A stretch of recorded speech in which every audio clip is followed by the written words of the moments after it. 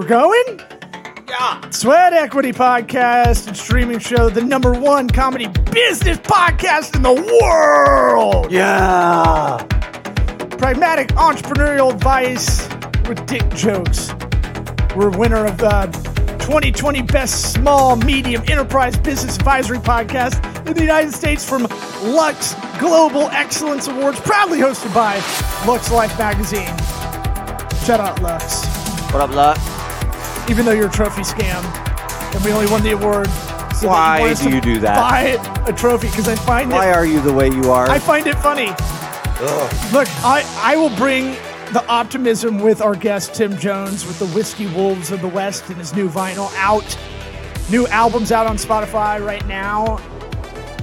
But before we get into that, let's get into our sponsors.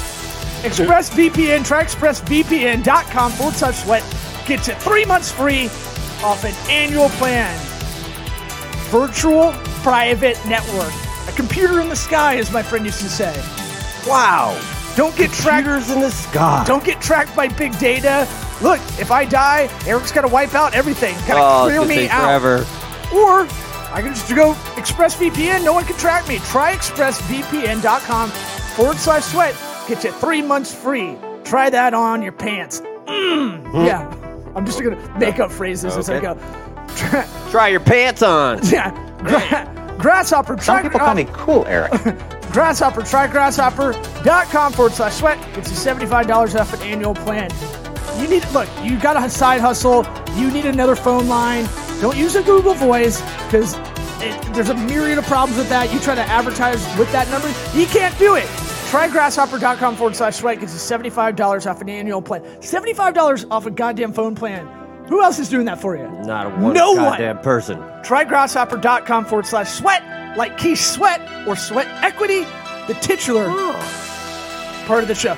Warby Parker, warbyparkertrial.com/sweat. Gets you 5 free pairs to try on at home. You got prescription glasses?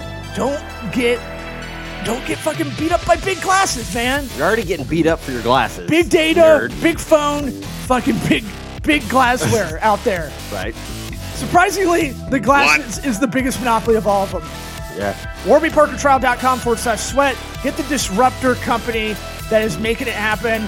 $95 for most of the stylish sunglasses that you're paying $600, $700 for. I can't believe it's that. Not me. 5 free pairs to try on at home. They can fit my oval face. They can fit yours. We ready to get this party started? Okay. Howdy, Johnny! What about my sweat equity? Sweat equity. Sweat equity. My sweat equity. My sweat equity.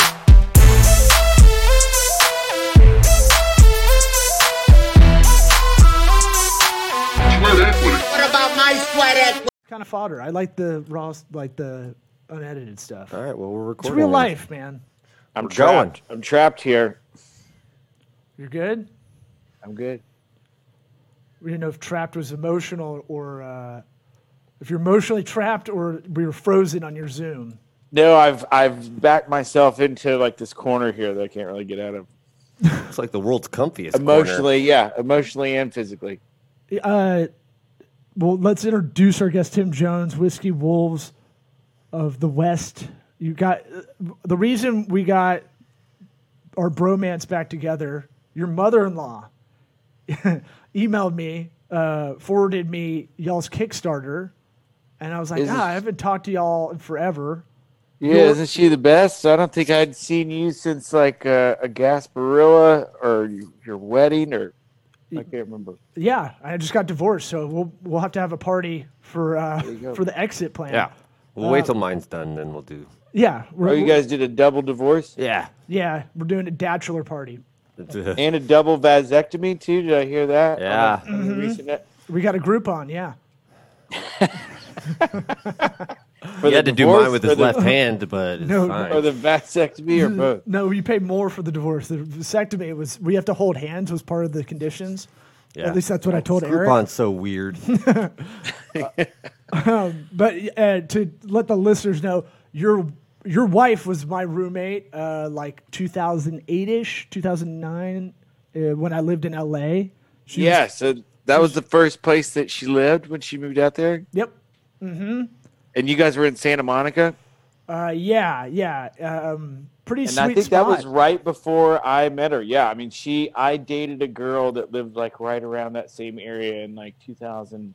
Oh, dude, and she was 2005, and I used to ride my bike up and down the Strand there, and man, yeah, you guys were in a special spot. And then I met her just right after I think she moved over to kind of like the Beverly Center area. Yeah, well, I mean, look, when she was my roommate, she was whoring it up, like dicks just all the time, just coming in. It was like, wow, did she figure out Tinder before it happened, kind of thing? That looking back at it.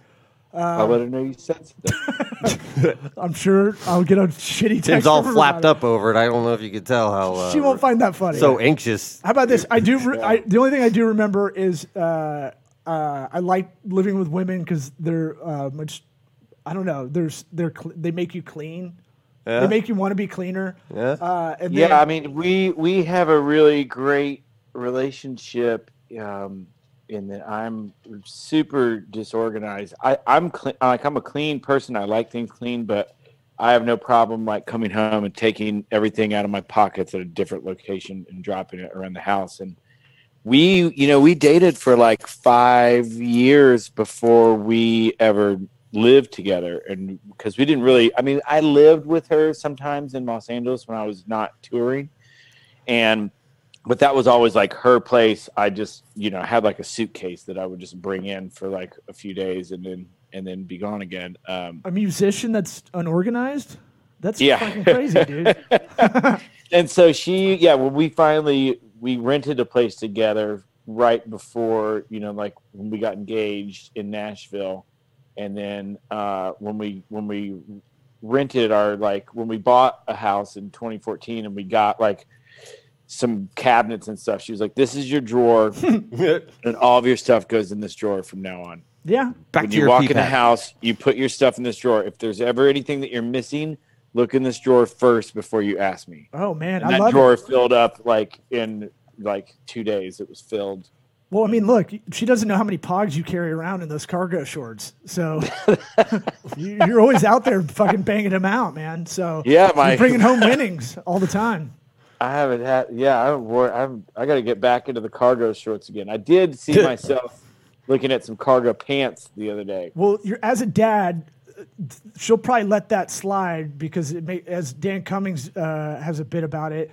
Your wife just doesn't care what you wear anymore because she wants you to be unfuckable to other people.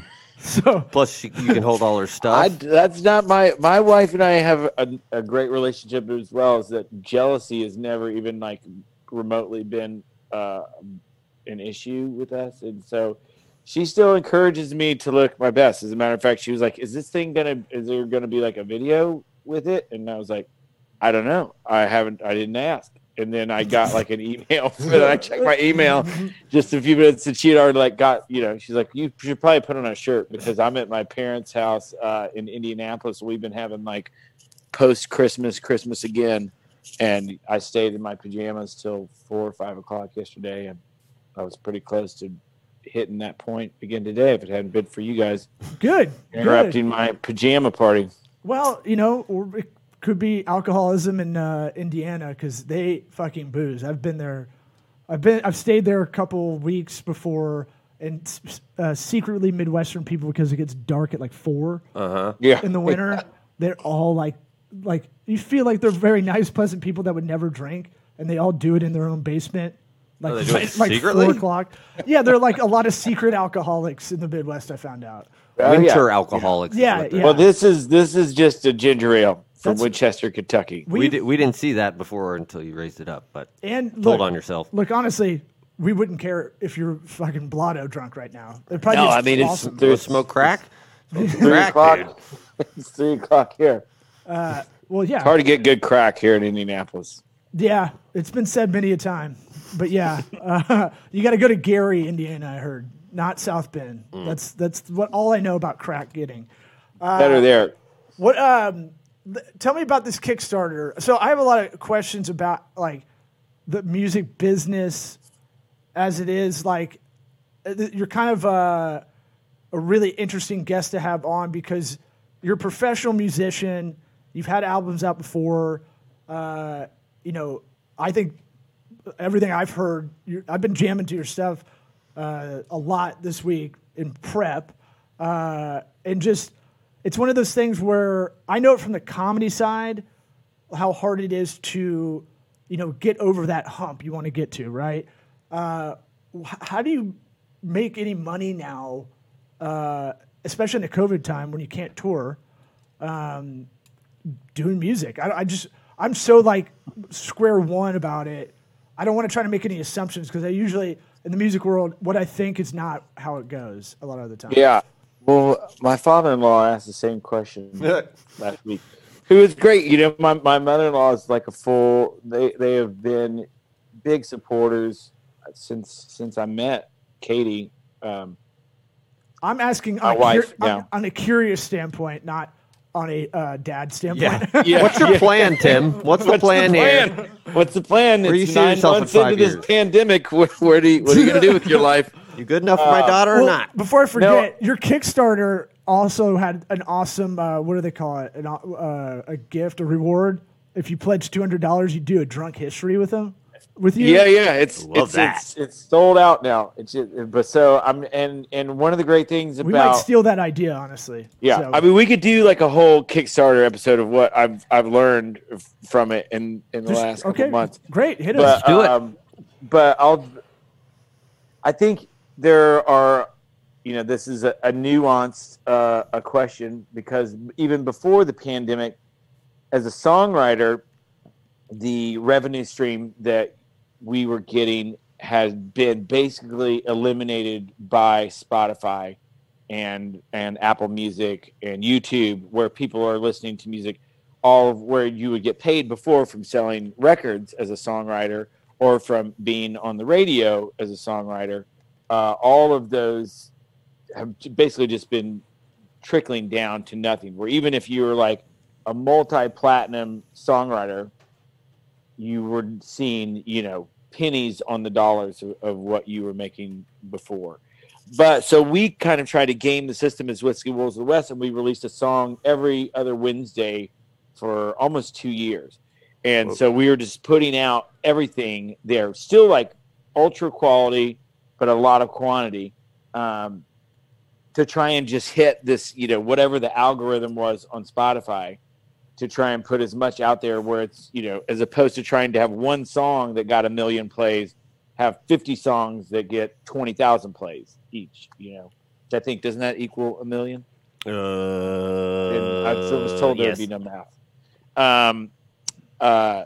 So that did help a lot as far as, apparently people in 77 countries listened to us, and we had over 500,000 plays between all the songs that we have out there.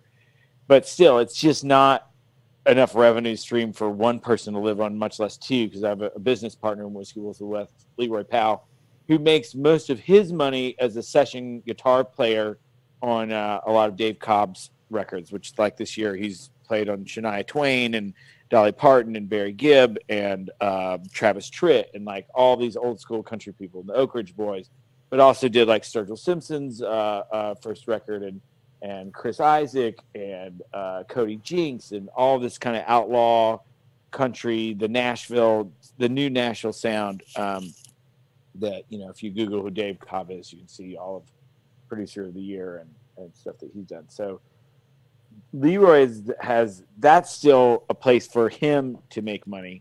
I am not a studio musician. I've always been like a singer and a songwriter and more of like an entertainer. And so the majority of my income was coming through live music playing, which in Nashville is great because you can play live for a lot of the tourists that come through, play your own music, play covers. And then that ended up generating a lot of private events and corporate parties and stuff like that, which really enhanced our ability to make revenue without feeling like we needed to be sustained by our art, which thus freed us up to make more pure art. Yeah. Yeah, that's interesting. I recently just learned that, back in the day, it was really more songwriters made the real coin. And if you got to be, one of the label's go-to people after a while, like because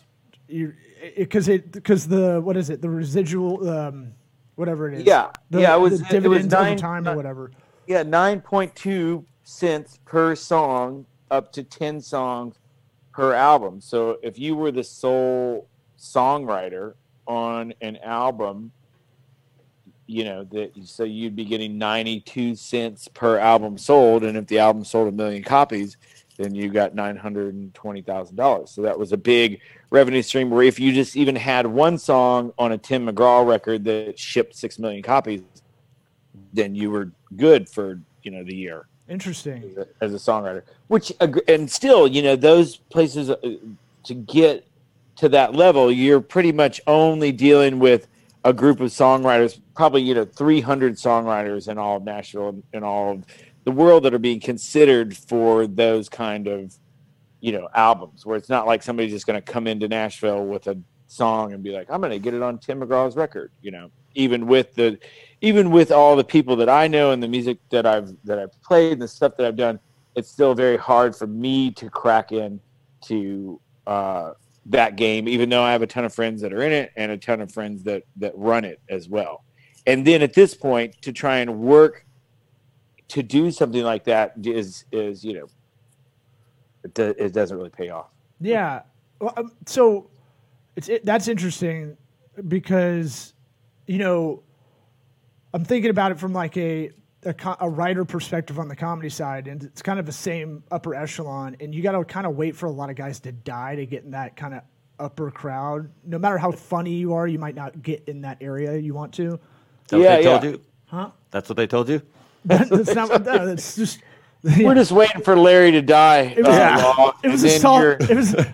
Eddie Gordetsky's the best punch-up guy, man. But it's like one of those things where name dropper. You gotta. That's like an old school reference. I don't even know how I know that. I'm going to drop as many names as I can today. I don't know if you've listened to this. Well, we take this. 20. We transcribe this podcast using Otter.ai, and every time we kind of do a lot of more famous-y kind of names or specific names of people that have niches. It helps our SEO. Yeah. So. Oh, what is Otter.ai? This is I like the sound is Zoom, of it because and then we have it with Otter, which is an AI transcription app. So we drop the file in there, and then it'll put out like a transcript of the whole thing. And then how does that go along with the YouTube video and does like search engine optimization? We need to get there. I've shit the bed on basically our YouTube SEO. Yeah, the YouTube side of things were basically non-existent. But for our website, it can act as a blog post, which boosts SEO. Oh, okay. Because it's, all those words. Well, I need to learn about all this. Yeah, because if there was even just like the connections that I mentioned, if somebody was looking for, a Sturgill Simpson song that also liked, Leroy Powell, then we would want them to find Whiskey Wills of the West. But that is something that as people who are completely autonomous in our art, we're also completely autonomous in our business, which means that we're doing everything. And there's just at some point there's like it's like, well, I've got 2 kids. I also need to sleep. What else, how can I do some more search engine optimization, or what am I going to focus on today to try and make, if you do one thing a day for your art, I think you're doing great. And sometimes the nuances of that sort of business where we want to attract as many people possible, but without hiring somebody to do that for you, it becomes, it's hard to do it, Paul. Well, look, hit me up if you ever need any like, hey, I want to try to do this. I don't even know where to look. I do. Yes, don't hesitate to hit me up. I love I will. Sharing the nerd knowledge. It's kind of part of the reason we have this podcast is like, oh, here's a cheat code I heard, or we're learning if other musicians, aspiring musicians, because you have to be your own entrepreneur, marketer, if you want to do any art at a professional level now, Yeah. You waving at Well, us? I've got a list of questions. I'll send over. Thanks for opening that door. Yeah, man, of course. And like as I'm listening to you talk about all this, we try to keep these episodes pretty quick, and I've got a lot of different ways to go to ask you a bunch of questions. I'm like, why don't y'all have a podcast going? We talked about it like a couple of years ago, just because Leroy is super knowledgeable about so much in the industry, and I like talking. I like people, but I think at the time, And I you're, just and felt you're, like you're funny. That's why thanks, like man. you're gregariously funny, like you're conversationally funny. That's kind of and with a podcast, you don't really have to try to be funny. If it happens, it's great, right? Yeah. But you push too much for it, it feels fucking thirsty. Yeah. You know.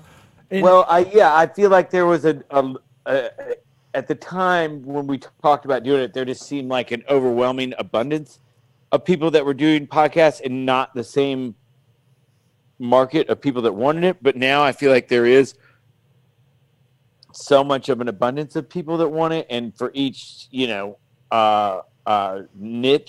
of the thing, where somebody was like, I want to know how to break into the comedy business, and your all's podcast would come up, where if somebody else was like, I want to know the history of songwriting or the Nashville studio sound or whatever, you like, that if you did the right tags, that if we had a podcast, that something would come up. And more that you have like a historical record. I have a history degree, and I would be into trying to see this later on from a different perspective and be like, oh wow, that's what I thought when I was 40 years old. That's interesting. Yeah, look. Yeah, you can not. Don't. What I would say is, don't keep it to. It needs to be. We need to talk about this. Like people like the personal stuff. Bring up any historical shit. If it's you and your partner or whatever, just going back and forth. I think people would like to hear about the ride, like y'all trying to do as you're doing it. I think that's wildly interesting for listeners. Yeah, like a documentary for yourself, audio. Yeah. Well, that's a great idea. I feel like, and we always talk about this. Don't get hung up in like, well, there's 900,000 podcasts in the world, and we're just going to be like, a speck of sand in the desert kind of thing. And it's like, don't fuck with that at all. Just if you had 100 people listen, right, that were loyal listeners, think of them in a room listening to you guys for fucking however long you want to do your podcast, right? Yeah, no, you're totally right. It's not like I ever played music based upon whether or not there were 100,000 other bands out there. Right. So that I want to break you of that defeatist kind of thing, because I do that too. I'm like, well, Yeah. What's the point? yeah. It's like, fuck it. I mean, everybody's doing that. Yeah. And No, the Kickstarter thing was definitely broke down a lot of my ego barriers as well, because I was the person who, when I would see like a Pledge Music or a Kickstarter or an Indiegogo or a GoFundMe or something like that, I was just like, oh, really? Like, does this person need my money? Or like, why are they asking for money? And ours was a different scenario where we weren't asking for money. We had already made the albums. We were just letting people like pre-buy the records and pre-buy the events, because essentially we didn't find any way to sell the albums anymore or to generate publicity or hype without something like that. It was either hire a publicist, hope that some people, that they would get some articles, spend $3,000 a month on a publicist for 3 months in hopes that you would get some kind of traction so that people could buy, so that you would sell 500 records. Where I was like, well, why don't we take the people that we know, get them to commit to an amount that's equal to selling 500 records basically, and then not have the worry of that. And if we make enough, then we can still hire the publicist. We've already sold the records, and we can generate some more interest off of that without the weight of being in the red on our back. well, I mean, yeah, no, that makes sense. And I think, if I'm thinking about it as a when I really into music, when I was much younger, and you want to be like first on a band, or like you want to, Yeah. You know, like you want to be like I knew told them you when- about them. There's a lot Way of back then. I'm the coolest. like I listened to Outkast in '92 as a really suburban white kid. I don't know how I found them. Just because you're so cool. Southern Playlistic Cadillac music, and then they blew up. And my mom knows them with like, you know, Hey Ya or something. Yeah. And you're like, God damn, really? Everybody? And then everybody thinks they knew Outkast when, you know, But not Yeah, I earlier mean- than you, though. hooty hoo. Yeah. Yeah, I mean, I was booking bands in Los Angeles and singer-songwriters mainly at the Hotel Cafe. I had every Sunday night there from like 2002 to 2008. And there were so many people whose first shows that I booked and that I, you know, feel like I helped discover in some way. But none of it matters now. It doesn't matter if I'd be like, yeah, I booked Haim's first show, or Colby Calais, or Jonathan Wilson, or, you know, Katy Perry played my Oktoberfest charity, you know, and like everybody's like, oh, that's neat. Where none of it really matters. okay. It's just my ego that makes me want to think that I'm important in some way. And eventually none of that stuff matters, where I was working there and booking bands as a way to make extra money and further my own art and career. But I really enjoy doing it as well. There's nothing that I would do for very long that I didn't enjoy in some way. And since this has been, you know, my whole career, it's definitely taken. I'm disliking the word pivot now. It just seems like everyone. Ha! We've been saying that is the most fucked out word in marketing world or whatever, this or content kind of stuff. Yeah, I mean, I think everybody is over it. You know, the same as like, I mean, unprecedented became like just a, you know, like everybody's so over hearing that like 8 months ago. Well, that was the word of the year according to Webster's, I think. Yeah, I'm sure. And Who's the cool guy? I just wanted to Outcast and Word of the Year? but I got a lot of range. Fuck you got yeah, huge bro. range. Merriam-Webster's calling. I didn't know. It just is. I think it's, you know, as well as Midwesterners being some dark alcoholics sometimes, there is a certain work ethic that people have here that I was definitely instilled with, of being like, okay, so you felt bad for yourself or whatever for however many days. Like, now it's time to figure it out, and nobody else is going to figure it out for you. So. Yeah, and then you've got two young kids like we both do, respectively, and it's one of those things that'll also be that that can be a little light, like get a little fucking flame under your asshole to get going, because you're like, you know, Why your asshole? Yeah, why Because does it it have says to be that right there? under your Couldn't it ass. Well, just be like a. I have Get that diarrhea today. close? You gotta get that close? Oh, I got a story to tell you, by the way. Oh boy, can't wait. Well, But- yeah, but I mean, But that they're to me sometimes it's a reminder, like, to get to that next level and not wallow and not just sit there in that, I guess it's pity, I don't know, but like that area where you're just not moving. yeah, You're thinking Well, and you're is it- thinking about doing shit and not doing it too is another big thing I've got, where I'll Yeah. be like, I'll get that going. And now I've been really working on going, like, stop fucking thinking about it. Just go do it. Just you Yeah. see a piece of trash on the ground, just pick it up. Don't think about picking Yeah. it up. I like to do the thing. I Totally. like make my body move first before my mind even thinks about it. Just move your body. yeah, and sometimes that's it, and you know, answering the phone or answering a message, and when somebody asks you to do something, you say yes, even though it's like out of your comfort zone or what have you. I mean, before we were saying no to so many things just because our schedule was that busy, and so we just kept setting our price higher and higher. Somebody wanted us to do an event, and we're like, well, we've got all these other things that are more comfortable to do. They're in town. That's why we never really tour, you know, as Whiskey Wolves of the West. We'll do festivals and private events and corporate things, but there were so many things that people would ask us to do, and it just wasn't worth it for us to leave town, leave our wives and our kids at home to go play, you know, a show in Atlanta for $500. It's like, that just doesn't. No, yeah. It doesn't make any sense. So in saying no and setting boundaries, then we found ourselves becoming more and more successful and being able to dictate what we wanted to do. And so even in and we've done stuff virtually like that. We started doing whereas before we would play every Saturday night, we used to do it at this place called the Sutler in Nashville, and then we played at the Nashville Palace right across from the Grand Ole Opry. That was like an old school honky tonk that Jerry Reed used to own.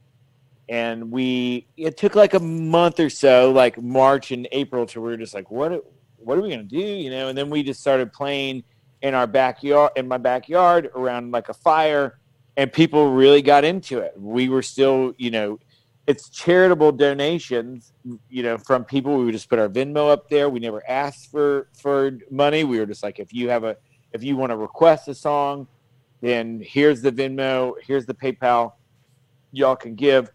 And so the unemployment office can't really be upset because we weren't contracting a job. We weren't getting paid. It was just charity from people giving us just like a tip jar.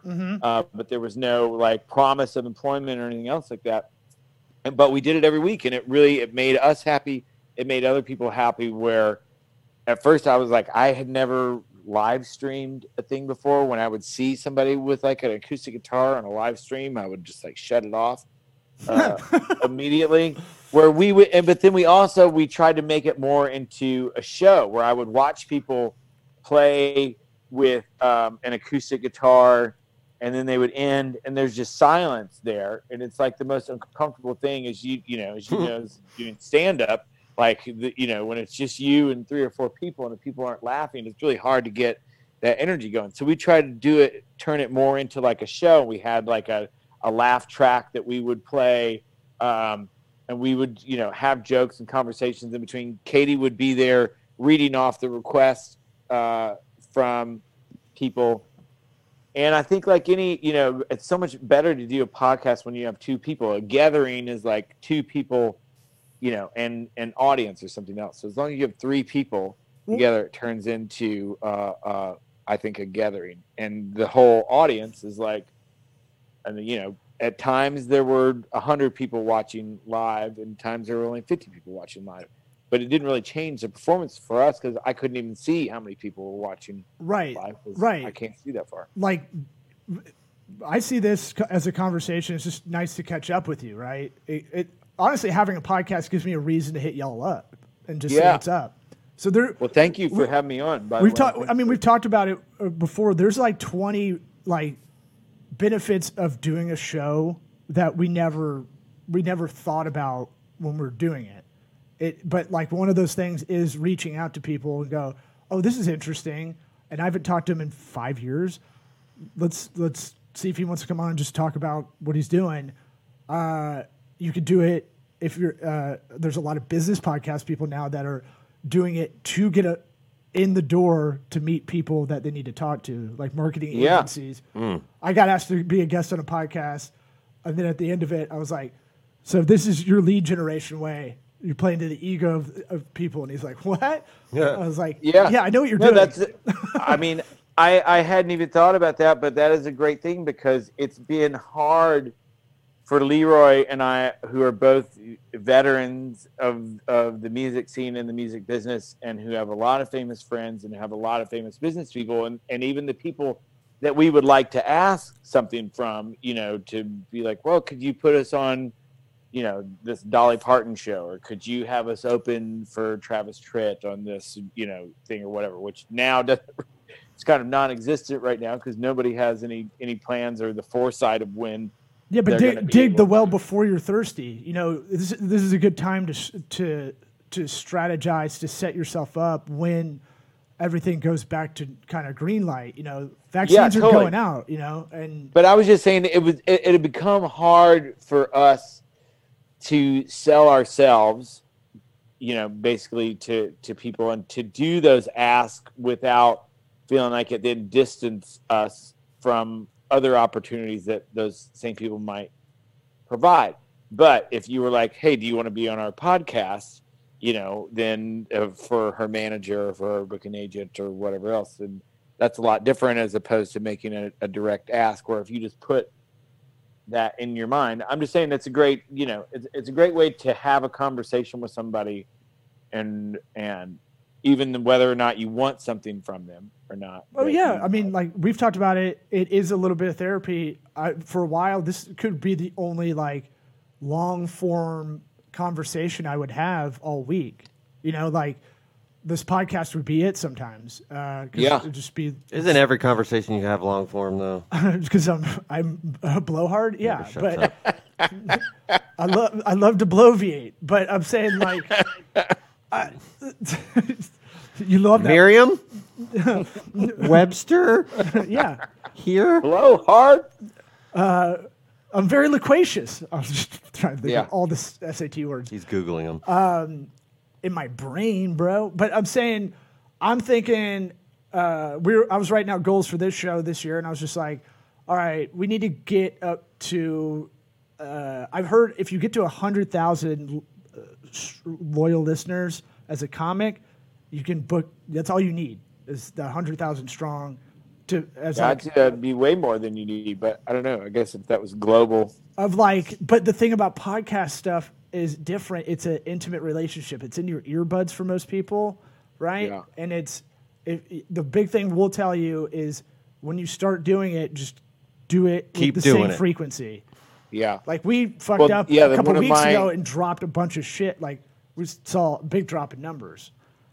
Yeah. Well, one of the things that will turn me off the quickest about a podcast is when the guest or there's like different levels, and I've heard this on even super big podcasts, especially now because a lot of people are calling in over Zoom. But if like the guest voice is way down low and then the host voice is way up here, and then you have to keep adjusting it in your headphones or your, like I want to hear like a consistent, smooth, pleasing, sonorous voice on all ends. Shit, now I got to go back and listen to I this know. one, make sure it's not all fucky. Well, it's like a there's probably a compressor or a ASL or something that you could put on it to make it. American Sign Language. So here's what I do with that thing where you're putting that almost like a speed bump ahead of doing it, right? So it's like I got to worry about this problem, right? I used to do this and I reminded myself of doing it. It helps. I just go, this has to exist somewhere that I can streamline it. Like someone's created a way to just automate this audio issue I might have, right? It's got to exist. It's somewhere or plug in or something that takes whatever amount of minutes or seconds to do. It's one of those things that like, I'll figure that out. That's an easy figure out. It's more about like, it's like going for a lot of people that are going to start their New Year's resolutions to go work out. The hardest part is like just getting out of the house with your fucking shoes on, your sneakers on. Yeah. To go exercise. Like that's the I mean, so just start is what I'm saying. As much music as I've done and have made vinyl records before, I'd never paid for it myself, and I'd never gotten into the brass tacks of what all goes into it. And one of the things is that you basically have to master your music specifically for vinyl, because a lot of times when you're mastering for Spotify or for the radio or for just, digital platforms, they're pushing the bass way up because the files get squashed down so much. So this is like a lesson in mastering that even if you did, you got to get the right program for your right format. I didn't know that. Yeah. Well, I didn't know that either. So I just kind of thematically, the only reason I'm really kind of pushing for you to do this is, you kind of told us like you're becoming entrepreneurial and finding other revenue streams. And so as a friend, I'm saying we'll get you our our ads people so you can get the what are they called? I have no affiliate marketing link ad stuff. Like we have. At least get you there. We'll get you to our rep over there. But it can be another huge revenue directly if it does take on a life, and you already have probably a loyal fan base of people. But we have to run in a second. So the one question I'm going to ask that we try to ask all our guests the first time on is, what advice would you give to your 13-year-old self? Ooh. Yeah, I'll vamp while you think. my You know, well, my mind was going to a lot of like weird and funny stuff, but I think go for it. Yeah, jerk off stuff. yeah, like jerk off as much as possible, which I was already doing. So Keep on trucking. Yeah, keep on trucking. I think that was your favorite instrument. Bam. Yeah, I started smoking marijuana for the first time when I was 13. Ooh. That's fine. Maybe don't smoke it. Take it in some kind of different form that wasn't available then. Anally. I don't know. I don't have a lot of advice for my 13-year-old self. I'd say I got really motivated when I was like 19 years old to make music my career. In my history of rock and roll class at Indiana University, Mike Wanchik, who was John Mellencamp's guitar player, came in and talked and kind of told us the whole spiel about how that they had started, how they got signed, and then how basically, after 4 different record deals, they ended up having hits with Jack and Diane, and then how that he has had like a sustained career as a producer and all this other stuff. And I was like, okay, I got this. And I think somewhere in my brain, I got really confused with the commerce of music and the art side of it, where the art always came, so easy that I became more obsessed with the commerce part of it. And I think a lot of times to the detriment of the art part. But then again, anybody else, it's hard to say that because I have been able to make a career off of playing music where most people never do that. So maybe focusing on the commerce wasn't a bad idea. So yeah, don't kick the shit out of yourself about that part. I do that with stand-up too. It's like, if I'm doing this too much or trying to go in this direction in comedy because it's more lucrative business-wise, am I not doing the art it's justice kind of thing? And Yeah. by art, I mean talking about diarrhea and pickled egg jars at gas stations. But my colonoscopy where I shit my pants driving my car, or the day before the colonoscopy, I should say. But we got to split, man. Appreciate. Where can people follow you? on that note, What's a link we can tell people to go to, or social? WhiskeyWolvesOfTheWest.com. There's links to the Kickstarter. There's links to Spotify. There's links to YouTube videos. WhiskeyWolvesOfTheWest.com. Thanks for having me on. Eric, I wanted to hear more about the Wim Hof method. Oh, dude, I think you and I have a lot to talk about. You could teach me some audio stuff. Been fascinated. Maybe we'll have part 2 next year. Yeah. We'll have you on in a couple months. We'll have you on in a couple buddy. weeks. Give it a couple weeks. Yeah. We'll do it tomorrow. Yeah, bro. We'll do a part 2 whenever, man. All right. Thanks, Care. Take care. Thanks, Care. Yeah, what's in that ginger ale, bro? He's out. See ya. Thanks and dude. Care. See ya. See ya.